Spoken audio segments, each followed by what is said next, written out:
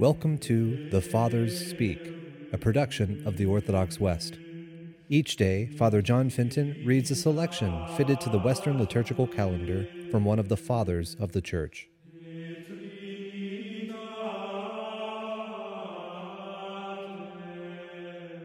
From a homily by our Father among the Saints, Ambrose. Great is the Lord, who pardons some because of the merits of others, and while subjecting some to trials, he forgives others their sins.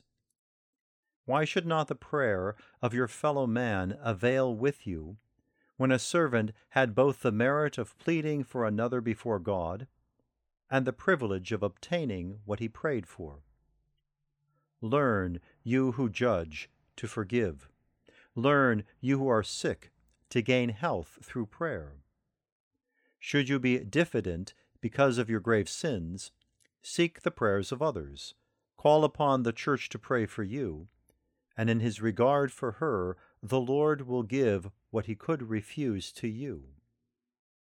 And though we must not withhold faith from this account, in that we truly believe that the body of this paralytic was healed, take note nevertheless of the healing of the interior man, whose sins were forgiven, which fact, since the Jews assert that God only can forgive, proclaims that he is truly God, while at the same time they, by asserting this, proclaim their own falseness.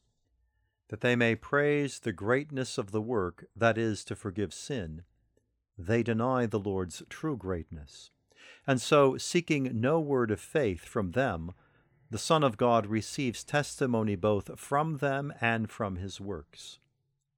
Unfaith cannot confess, cannot believe. So while testimony is not wanting to his divinity, faith is wanting for their salvation. For the more strongly do they confess him who confess him unwillingly, and the greater their guilt in denying what is proved by their own assertions.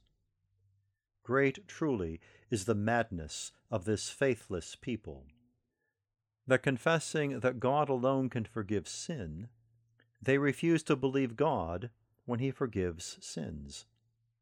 But the Lord, wishing to save sinners and to show that he is God, both by his knowledge of things hidden and by the wonders of his works, goes on to say, which is easier to say, "Thy sins are forgiven thee," or to say, "Arise and walk"?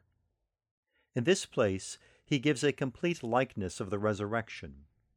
Healing wounds of mind and body, he forgives the sins of souls and makes an end of the infirmity of the flesh. This is to cure the whole man.